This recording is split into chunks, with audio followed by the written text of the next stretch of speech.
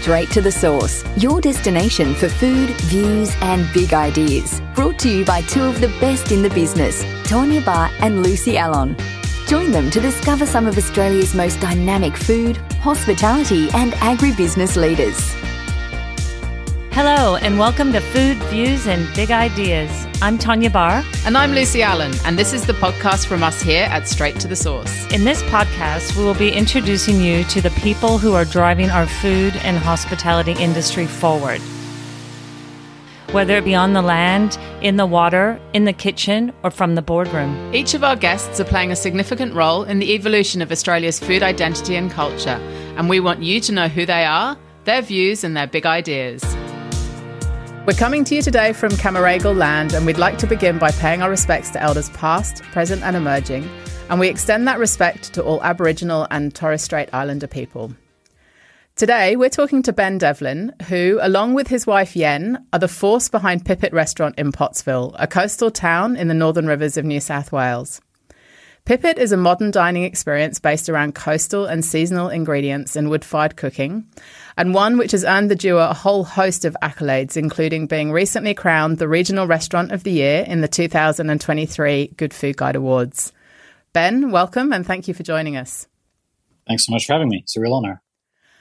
Well, I guess, first of all, congratulations on your recent awards at the Good Food Guide Awards, as well as winning Regional Restaurant of the Year, which is really an amazing accolade and very well deserved. You also took home 2 hats. How did that feel? Yeah, it was pretty crazy.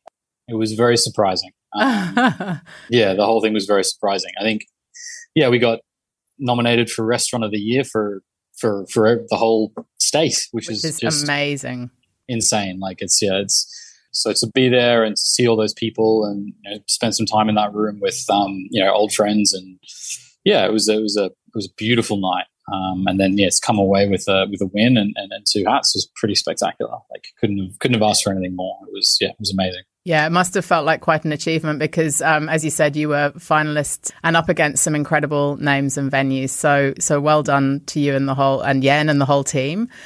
But where I'd like to start with chatting to you've had quite a career and you've worked at some incredible restaurants, both in Australia and overseas. But I'd love to start back at the beginning and ask, where and how did you start cooking? And, what was the spark that lit the fire for you? My first job was working at a cafe in Byron, which was quite handy for me because it was right on the beach, and it was just working for my next door neighbor who was the chef, washing dishes, making burgers. I remember my first day there, I helped them make a cake. They just sort of, please follow this recipe, make this cake. And then at the end of the day, there was a cake. It was done. And that was really kind of formative for me, I think, at the time, because it was the other work that I'd done was helping Dad on construction sites. And it's kind of like a long payoff to see the thing finished. Whereas this was start with raw ingredients, do some work. There's a payoff. It's a done thing. You can see it and it's good and you can feel happy about that. So that kind of made me feel attached. Yeah, your handiwork is there to see and feel proud of. You've got that immediate reward. Yeah. So what I guess then led you to explore that in a more serious way and think about it more as a career? Or did you think about it as a career at that point? At that exact point, I was probably thinking more like I would like to shape surfboards. I was quite interested in that. But I guess spending more time working and then also working with my cousins at the restaurant that they had in town eventually when they knew that I was capable to do some work, that kind of changed it a little bit because my cousins who were running the restaurant that their father started, they had sort of traveled overseas and done various bits of work and worked in really nice restaurants. So that was kind of, I guess, a bit of an insight, seeing the way that they worked and how they were talking about things and, the experience that they'd had, that kind of, I guess, led me to sort of see it as something that was quite exciting, something that I could do and, have a really interesting life and career out of. So, and, it helped that at the time, I felt like I was doing a pretty good job. Like, I felt like I was, they were saying that I was doing well. And that kind of encouragement obviously makes you feel like, oh, good. This is, I haven't always felt like I've succeeded at a lot of things in life. Feels like I'm succeeding at this. So yeah, let's keep going with this. This makes me happy. So that's quite fortunate. Yeah. And so you went on to do an apprenticeship? I did. So I did the school-based apprenticeship through high school, which at the time was all work at school, and then you would do a couple of weeks work experience through the year. At the time, I was still working at a couple of places around Byron. So that sort of let me finish my HSC and get me, I guess, the school-based credits for my first year of my apprenticeship. And then when I finished that, I moved to Brisbane and took up my apprenticeship, first at a place called El Centro, which is not there anymore, but was around for a really long time. I remember El Centro, yeah. Yeah, it's a big place. But then I moved to a place called Lat 27 with a guy called Brad Jolly, who still, I think, has Alchemy restaurant in Brisbane. Yeah, Brad and Angelica, great restaurateurs up in the Brisbane scene. Yeah. I guess when I went to Brisbane, I must have been a good food guide or something, but basically I wanted to find out, I guess, not specifically what was the best restaurant, but where were the best chefs. And like El Centro came up, Brad Jolly came up. I purposefully wanted to work for him. Well, I love that the Good Food Guide was at that point in time your barometer for where to start the search. So there you go. So let's fast forward from baking cakes in cafes, doing your apprenticeship and working in some amazing places in Brisbane to heading overseas and working at, well, let's face it, one of the best restaurants in the world at Noma. How did that come to be? So for a couple of years at that point, I'd been wanting to move overseas. I wasn't really sure where I wanted to be or what I wanted to do. I'd sort of been working at the time, had been working for Brad at Lat 27 and then working for David Pugh at Restaurant 2. And then working with first Ryan Squires, but then Kim Machin at Urbane. And, various people that had kind of come in and out of those kitchens. And I'd obviously heard a lot about working in London, and that was kind of like the place where everything was sort of happening. And a friend of mine I'd worked with in Brisbane, had gone overseas and come back. He had been working in London. He'd been working I think maybe he worked at Le Manoir for a little bit. And then he did work experience at Noma in Denmark. And he sort of told me about a few of them, and Noma just sounded really interesting. I hadn't really otherwise heard of it. Did some research. I found that Renee had been out to Melbourne Food and Wine at that point. There was a little bit of information on it. It seemed pretty interesting. I just sent them an email and just asked, what's going, like, can I do a stage? Can I come and do some free work? Because I've heard that, we can do that. And they just said, yep, that's fine. Come over. This is the intake date for the next season. So I sort of went over and did a bit of traveling. So I sort of went there and I just sort of told them pretty openly, look, I'd really like to stay. I'd like to live here and work here, and I think it'd be really good. I worked really hard for a couple of months and just kind of kept prodding them along and saying, yeah, look, I'm really interested. I'd like to be here, and then eventually they just gave me a job. I was just in the right place at the right time. But then, it gets number one in the world, and like the server crashes, and they move it to a bigger server, and the server crashes again, and there's a million requests for, like, I think I was told that it was actually a million requests for reservations, and I was like, well, that doesn't seem real. Like, that's not the way that things work, but apparently it was, and that's crazy. Went crazy. Yeah. Again, the power of these awards and, the attention that they can bring. So you spent some time there. What are the biggest things that you took away from that experience and still apply today or now? Well, I guess at the time, leaving sort of Brisbane specifically, so I hadn't been working in Sydney or Melbourne, so I can't really speak to what the scene was like there, but I got the impression it was kind of similar in some ways. The things that we were doing were very much focusing on, I guess, what was happening in Spain specifically, but just Europe in general. If you could get something that was luxurious from further away, then that was the game. That was what you wanted. You wanted things flown. You wanted Marin from WA. You wanted the best Wagyu from wherever it was in Australia, and you wanted to be getting those really premium ingredients, Spanish ham and that sort of stuff. And I guess going there, it feels like, it'd be very easy to come back and go, well, I want that Scandinavian stuff because that's what I was working with and that's really nice and interesting. But obviously the lesson there was these are the things we use because they're special to us. And this is why we use it, because it's special to this area. We're trying to talk about this area and what things are like here right now. And that I found really interesting. And I remember coming back for a short holiday when I was still working there and going to the beach and seeing like the herbs that I'd been picking on the beach in Denmark that I'd never heard of, never thought of, never seen. And they were here. Some of them were just here. And like, I'd been going to these beaches my whole life. I've been walking on these rocks my whole life, and I'd never thought to look. So that was kind of the big thing, where it was like, what you see around you is special. The things that happen in your area, they're special because they're happening there and to you. And telling the story of what those things are is, the most, important and special thing that you can do, because it is bringing attention to people that need it, whether it's your suppliers or, producers, or it's just giving people a good reason to come to you because what you have is special. And unique. That isn't unique to here, it's unique to everywhere. Everywhere has these things, and it's your job to sort of go, well, why should people come here? Yeah. What do we have? Yeah. And it feels like we've got a really good story to tell in this area because of all the things that we have, because it is very unique.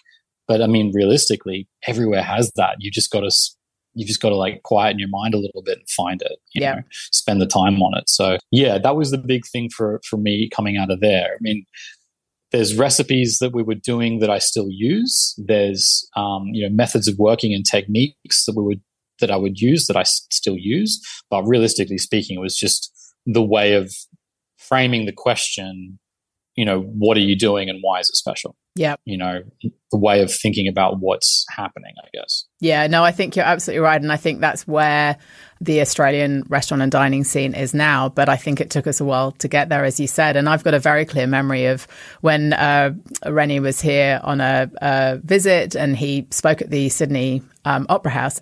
And I remember him saying, like, you guys have got the most incredible, unique ingredients here, but you're not using them. What's going on? Like, he just couldn't understand it. And I just remember that I feel like that was a real turning point for Australia and Australian chefs and dining, of like, stop looking overseas and actually start looking in your own backyard. And I feel that was a tipping point for things to change. Why Pottsville, and what led to Pipit opening?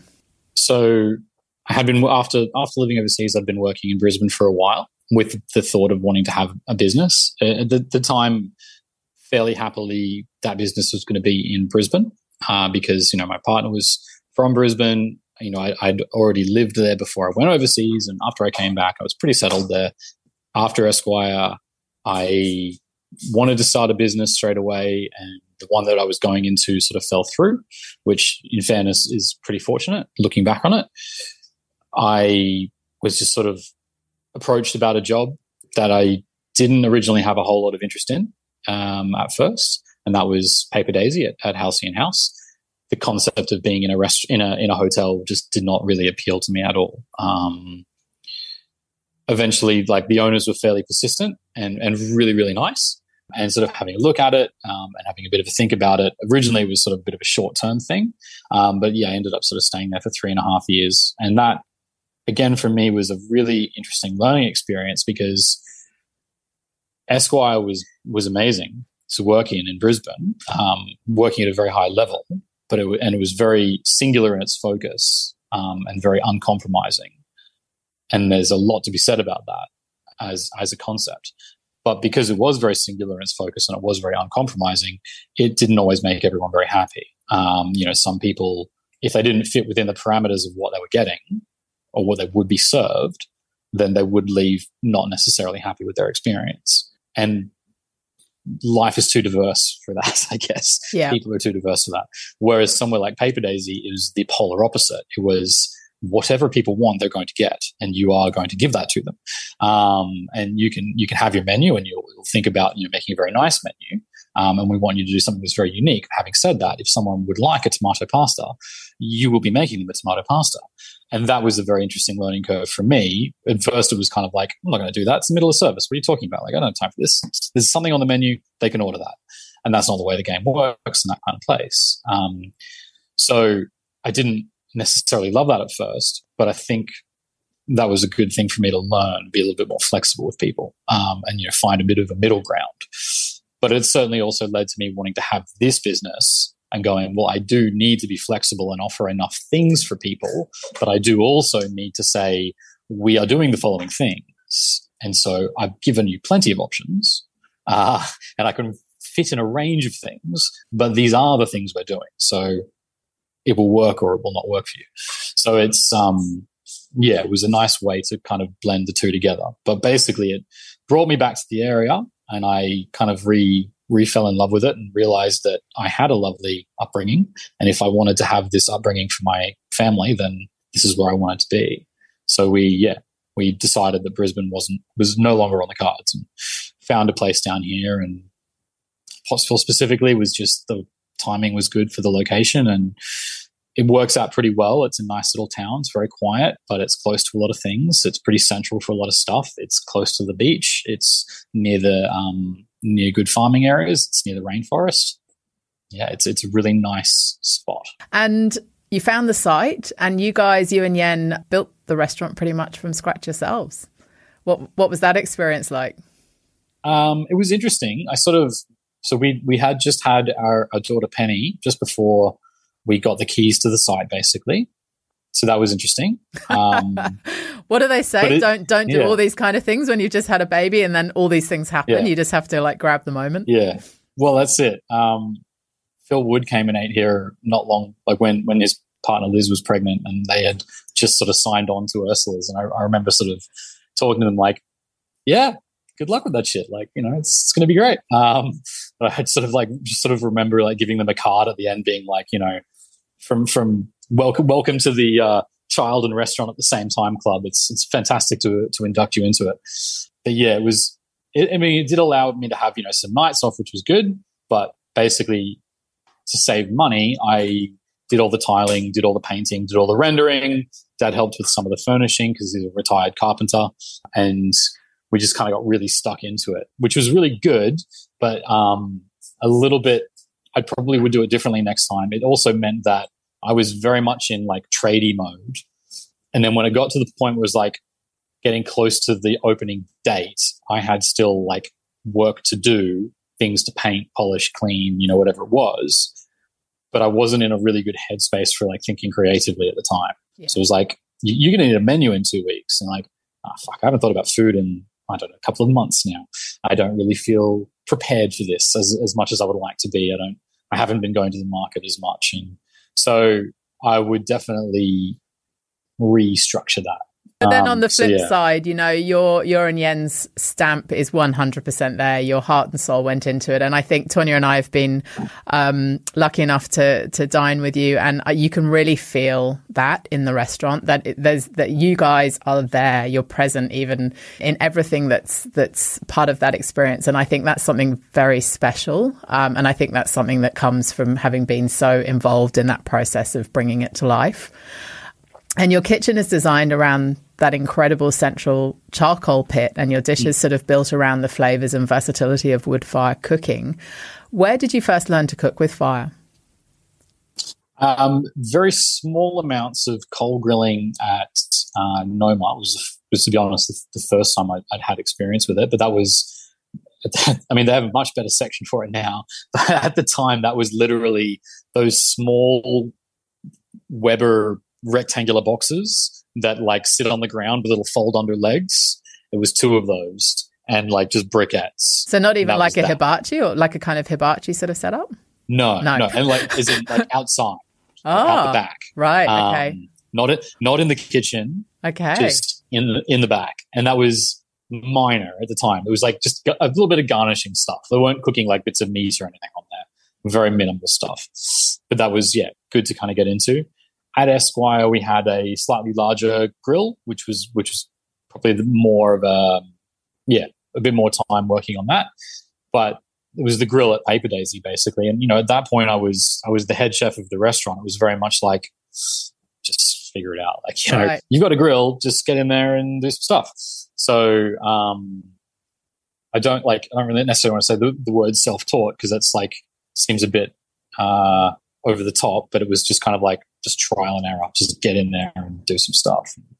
Things will work and things won't work, and you'll just have to, monitor it a bit better. So a lot of trial and error basically. But the most of it was little bits at Esquire on a small grill, bigger one at Paper Daisy. And then now it's just, if you count Paper Daisy, it's sort of 7 or 8 years of working on a similar style of grill, and just finding the things that work for you. Yeah, well, having sat at the bar to enjoy our dinner, Tonya and I watched you cooking and handling everything on the central charcoal pit. And it's so intuitive, you're in that moment. You're really working with the flow of heat and the particular protein or ingredient that's on the fire. And it's an incredible experience to watch.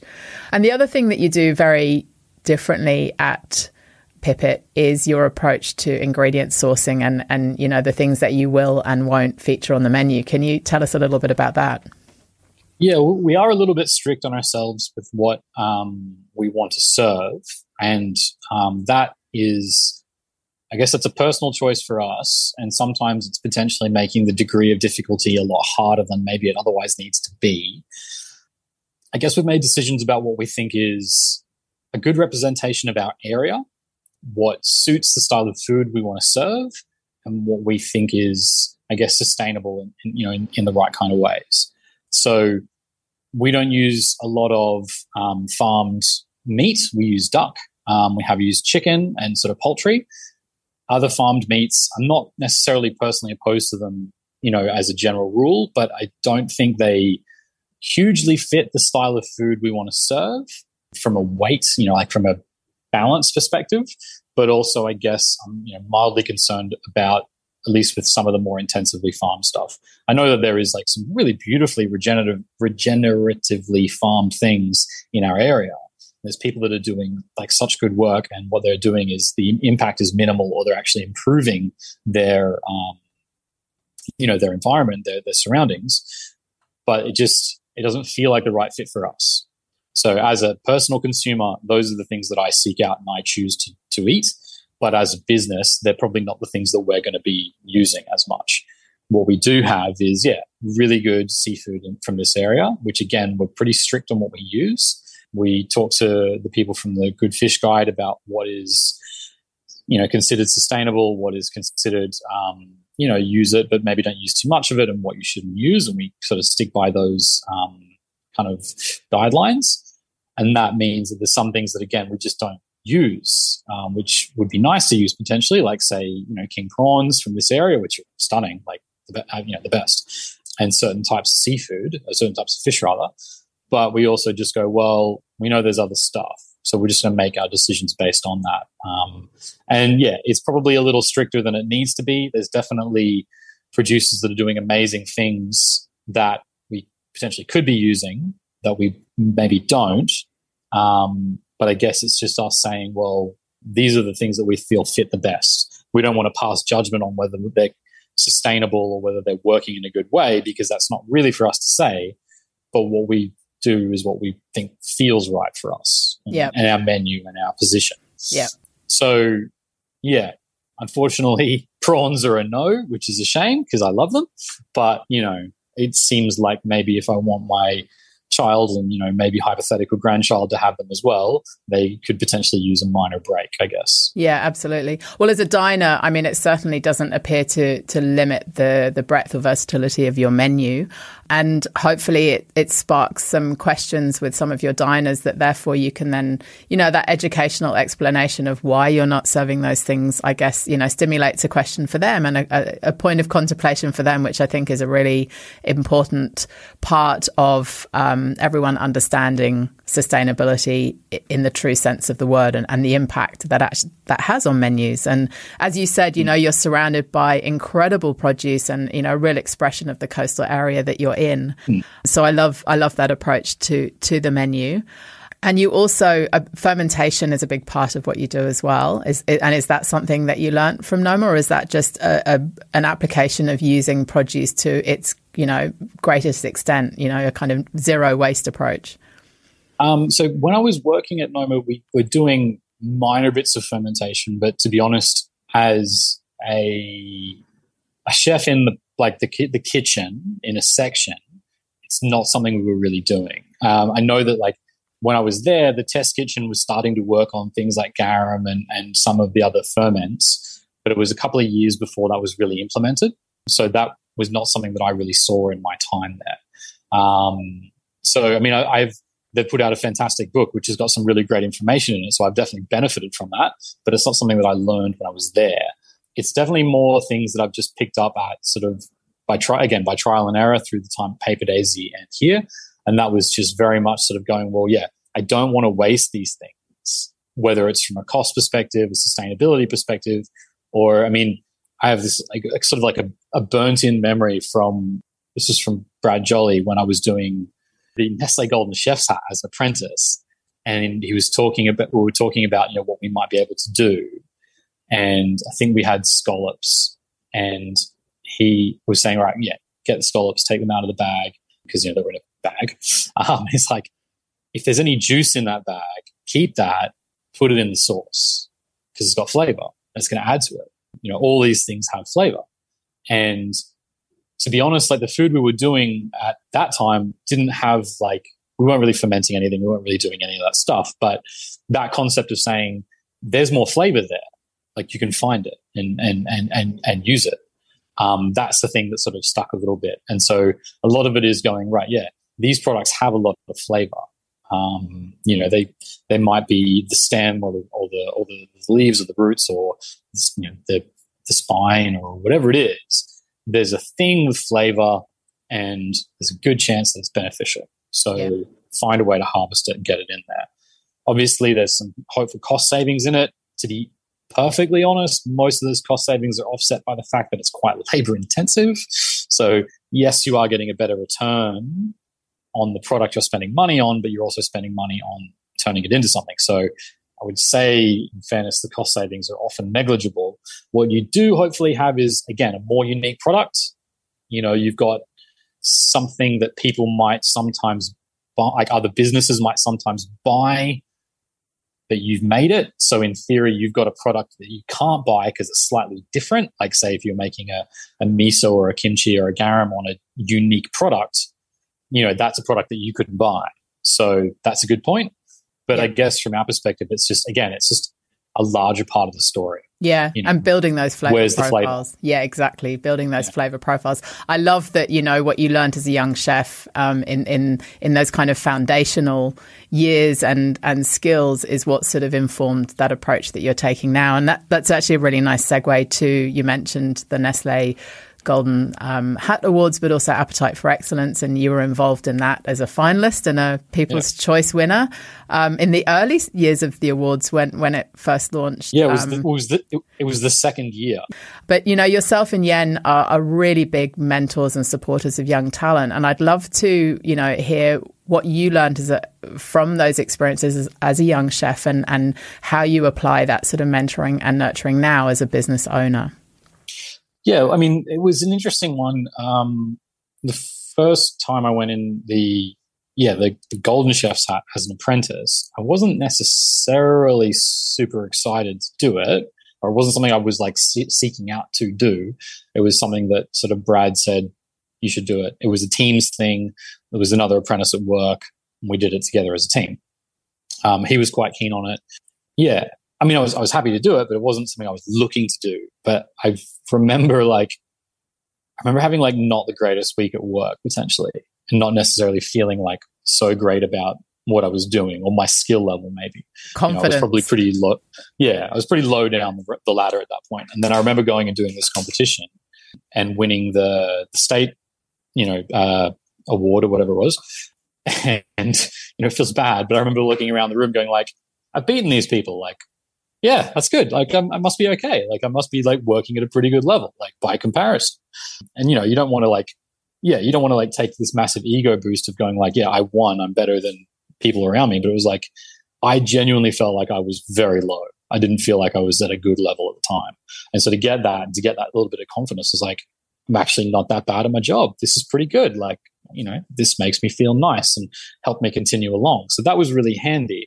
And then, meeting people from other states who are, in the same position as you potentially, but obviously in a different place, and, hearing that they had maybe similar experiences or similar issues and just having a chat and a drink, and, that was really nice. That peer-to-peer kind of experience and community and connection. Yeah, because I wasn't really getting that at the time. When you're an apprentice, you probably don't have a lot of money, wasn't really going out, wasn't seeing other hospitality people at the time.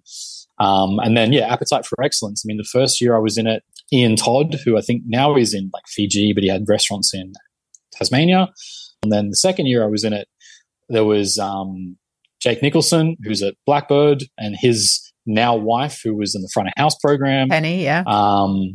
It was just like being connected with these people, talking to the chefs. Like I remember meeting Tetsuya, and, I remember the first year I was in it, I just qualified. I was arguably too young to be in that competition. I was 21, and Michelle Roux was there at the awards night. I remember that, yeah. For some reason, like, he phrased the question when he was talking to everyone there, that he phrased the question like, how long have you been qualified for? I don't know, maybe it was like a translation thing, or like, or it's maybe that's a very relevant thing in coming up in the French ranks. But it seemed like an odd way to phrase it. But it was like he walked along the line of everyone, and I was the last person in the line. It was like, how long have you been qualified for? I was like, 5 years, 9 years, whatever. And I was like, 6 months, like not long. And he just laughed at me. He's like, you're a baby, like, just kind of walked off. And I was like, yeah, that was weird. Yeah, that was funny. Like a royal audience. Yeah, kind of Cooking royalty. But it was. But what I'm hearing from you is that it's a great confidence building experience. It's a great way to connect with other peers of a similar level and age. And, just opens your eyes to different experiences, opens doors to different connections. So how do you nurture your team now? How do you try and give confidence to the young talent that's around you? Yeah, so we're extremely fortunate to have a range of young staff members that have been with us for a good few years now, which has been really nice. And like my wife is Yen is the kind of person that if there's an idea, she went to university as a project manager, as a town planner rather. She's done sort of work in project management, in design thinking and experience design for the Queensland Museum. So a lot of the jobs that she's had have been very much like, let's collate this information. This is what I see we want to do. This is the project, or this is the goal. So what are the steps to get to that goal? It's this, and this. So start.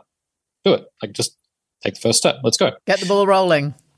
Yeah. And, for someone like me, it's kind of like often you might feel like you're on the lowest rung of the ladder, or you just like, you look at it and go, well, if I just do my work, keep my head down, things will happen and it'll be okay. And that is like sort of true, but it's sort of not really true. Like, if you don't personally take the steps, if you don't, go like isolate what it is, the thing that you want, or at the very least the area you want, and try and go, well, how do I take the steps to get towards that, and actively push those things, then you may not ever go past those early rungs. You won't always get seen. Like, you have to do that. Yep. So Yen's very good at setting up, frameworks for, how can we teach people to like the hope is that anyone who leaves our business in theory is leaving to do their dream job or own their own business. Like that's the dream for us, basically. That. Giving them wings to fly. Yeah. So how do we do that? And that was, a range of pop-ups for people. Ideally, they use the space, they find an idea that they like, they do it as a pop-up. We, might help them to sort of like, how do you brand it? What does it do? How do you charge for it? That sort of stuff.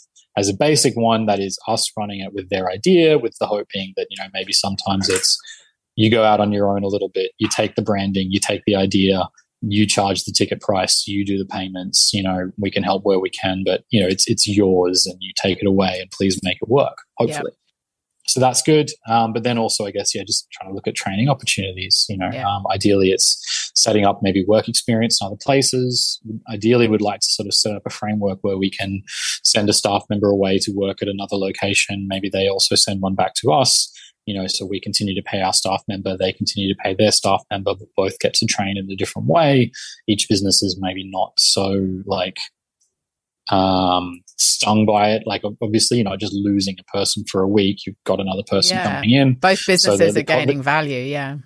Yeah, and then obviously the staff member of yours comes back hopefully, and they've learned some stuff and they feel energized, and they might bring you some new ideas as well because they've seen something and they think, hey, we can improve what we're doing now because these guys are doing that in a different way, and maybe that works for us. Yep. So it's it could have a range of ongoing benefits. Yeah. I love that. So trying to implement that a little bit, but then just encouraging them to get out there and do what they need to do to achieve their dreams. Yeah. I love that approach. And, I think what that really comes through strongly in your business as well is that incredible partnership between yourself and Yen, and that kind of yin and yang of what you both bring to both the creative process, but also the impetus to make it happen. And you are really incredible mentors and leaders in the industry in that space of giving people the platform to then go forward and be successful. And I'll never forget John Hems saying to me and Luke when we first opened Restaurant CBD, he said, if people want to go, let them go, give them your blessing, let them fly.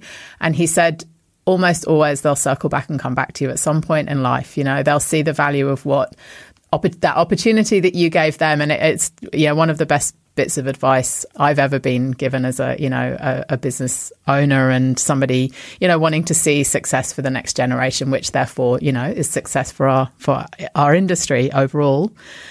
We've spoken for a really long time and I'm so conscious of your time. And I've learned so much, even though I've known you for so long and, been lucky enough with Tonya to experience Pipit, which was such an incredible dining experience. And anyone listening, if you're in northern New South Wales, you have to absolutely make a beeline for Pipit.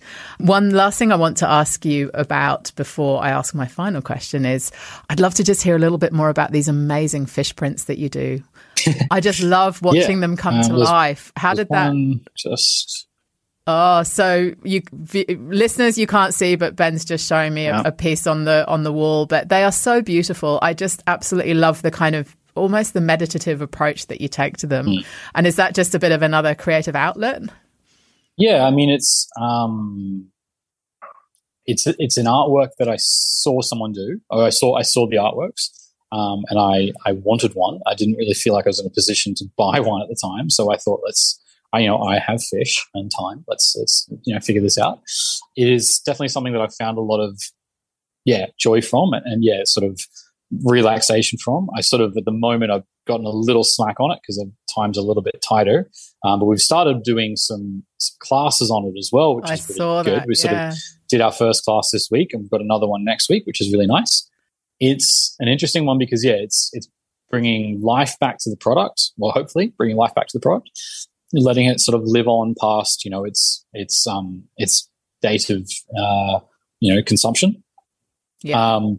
For us, the dream would be to have loads of them done and framed and kind of just cycle them around sort of, this is on the menu, so let's put it up on the wall. And then, it's not on the menu anymore, so we'll swap it with something else that's on the menu now. That is going to be a time-consuming and expensive process. And also, I like to sell them because, it makes other people happy. And it's actually very interesting. It's a very funny one. The first time someone sent me a photo of an artwork of mine hanging in their house, it was this odd bit of very pride. I guess people have been paying money to come and eat at the restaurant. And that's the same, more or less. But for some reason, it was you've paid money, and this thing is it's in your house, and you're going to see it every day. Unless you get rid of it. And it could be there for years. And I did that, and that is a really odd feeling. You obviously like it enough that it's just a part of your life now, and it just stays there. And so that was kind of cool. I love that. You've just given me goosebumps just saying that. I mean, I think it's what art's all about, isn't it? It's what brings you joy as the viewer of the artwork, and not just as the artist. It's what brings you joy, but it also is a memory of that point in time. So it has meaning and it has, as you said, longevity, but also it just is, it's a reflection of something that happened and something that you have a wonderful memory of. So I think that's pretty special. Yeah. I enjoy making it. It's a bit of a meditative process, and we get nice, unique ingredients. So we've done squid that we've printed using the ink from the squid. We've sort of tried making ink from charcoal and stuff like that as well to bring it back to the sort of the restaurant and what it is. made a really nice one for Michael from Encore, Michael Stoddard. That was a dish from Benelong, where it was John Dory with turnips and saltbush. And so we sort of printed these John Dories on the page and made it look like they were kind of like eating these turnips that were printed on the page. And yeah, like a representation of a dish as an artwork, which as a concept I really enjoy, that has been on the back burner of like, I really want to do more of those and haven't gotten around to it yet. That's beautiful. But it also has made me look at the produce itself differently, spend more time looking at it, thinking about the details of it. Like the dorsal fin on a tuna, like getting in a whole tuna, the dorsal fin, not only does it retract back flat, but literally the skin actually goes right over it and seals tight. So it's like if you had a sports car with a rear spoiler that folds back underneath the car again. So the fish is the most beautiful, like streamlined thing, and then this dorsal fin just pops out when it needs it, and then like hides right back down when it doesn't. Or this squid that's such a like ferocious hunter that it's got like a fish bigger than it stuck inside of it. So printing the squid and the fish that it caught, and yeah, just looking at the product differently because I'm trying to think about how can I bring it back to life, basically. Yeah, and you're looking at the aesthetic in different ways than you do as a chef as well. And I love the way it informs a different understanding of that product and, the beauty behind its creation. And yeah, you're an artist in many different ways, which I think is a really beautiful expression of what you do at Pipit and with these beautiful artworks and their longevity over and above, the moment of taste that you get in a meal, that meal experience. So it's been so wonderful to talk to you. My final question before I allow you to go. Where do you think you'll be in 5 years? What's the vision? Well, the long-term goal is a sort of kind of farmhouse restaurant in this area. That would be where we would love to find ourselves. Obviously, the funding on that particular project is step one, a problem to solve, number one. Land in our area has not gotten any cheaper, and the process of getting those things approved through council has not gotten any easier. Yep. So that's a challenging game. But the ideal for us would be, this place that is growing some things. It's allowing a bigger experience for the guests. They come and they can see the land. They can, be a part of it and feel a part of it for a while. And us as a business and as a family can sort of settle into it. Really sort of put down our roots in a nice way. I guess I've never necessarily been the person that's wanted to have lots and lots of businesses, although obviously I can see a benefit to that. It would be, I think, I'd love to have the restaurant and an ice cream shop and a pasta bar and that sort of stuff. But I think because I really like working, I really like cooking, I like being involved, I kind of just want that one really beautiful thing, and I want it to work really well. And then the other stuff, I guess, just kind of hopefully blends into it nicely. So, 5 years maybe, hopefully. Coming up to the end of our first 5-year lease here. So, we've got, maybe another 5 years of trying to save some cash and find a way to make that work. We'll see how we go. Well, I have no doubt that if there are two people in this world that can make it happen, it will be you and Yen. And I can't wait to see that process evolve and see what comes to life. But in the meantime, myself and Tonya will definitely be making a beeline back to come and dine at Pipit, just so that we can not only toast your success, but enjoy another incredible dining experience. And as I said previously, just the heart and soul that goes into it is so tangible in that space. It's a beautiful thing to experience. So we very much look forward to that. Thank you so much for talking to us, and to our listeners. You have to seek out Pipit. You can look online at pipitrestaurant.com and you'll find them on Instagram. And the art prints, the book, everything that you and Yen do is just such a beautiful expression of food and place. So well done. Congratulations. Appreciate and it. Thank you for being with us here today. No, thank you so much. It's a real pleasure. Thank you. Well, thank you so much for tuning in with us today. We really hope you enjoyed listening as much as we've enjoyed the conversation. You'll find links to anything mentioned in today's chat in the show notes. We have some extraordinary guests lined up, and we'd love for you to join us again. Please make sure you're following us on your favorite podcast app so you don't miss future episodes. We'd love feedback. good or bad, or perhaps a guest you'd love to hear from, please just let us know. And the best way to stay up to date with what we're doing, who we're talking to, and where you'll find us around the country is to become part of our Straight to the Source community at straighttothesource.com.au/community. Until next time.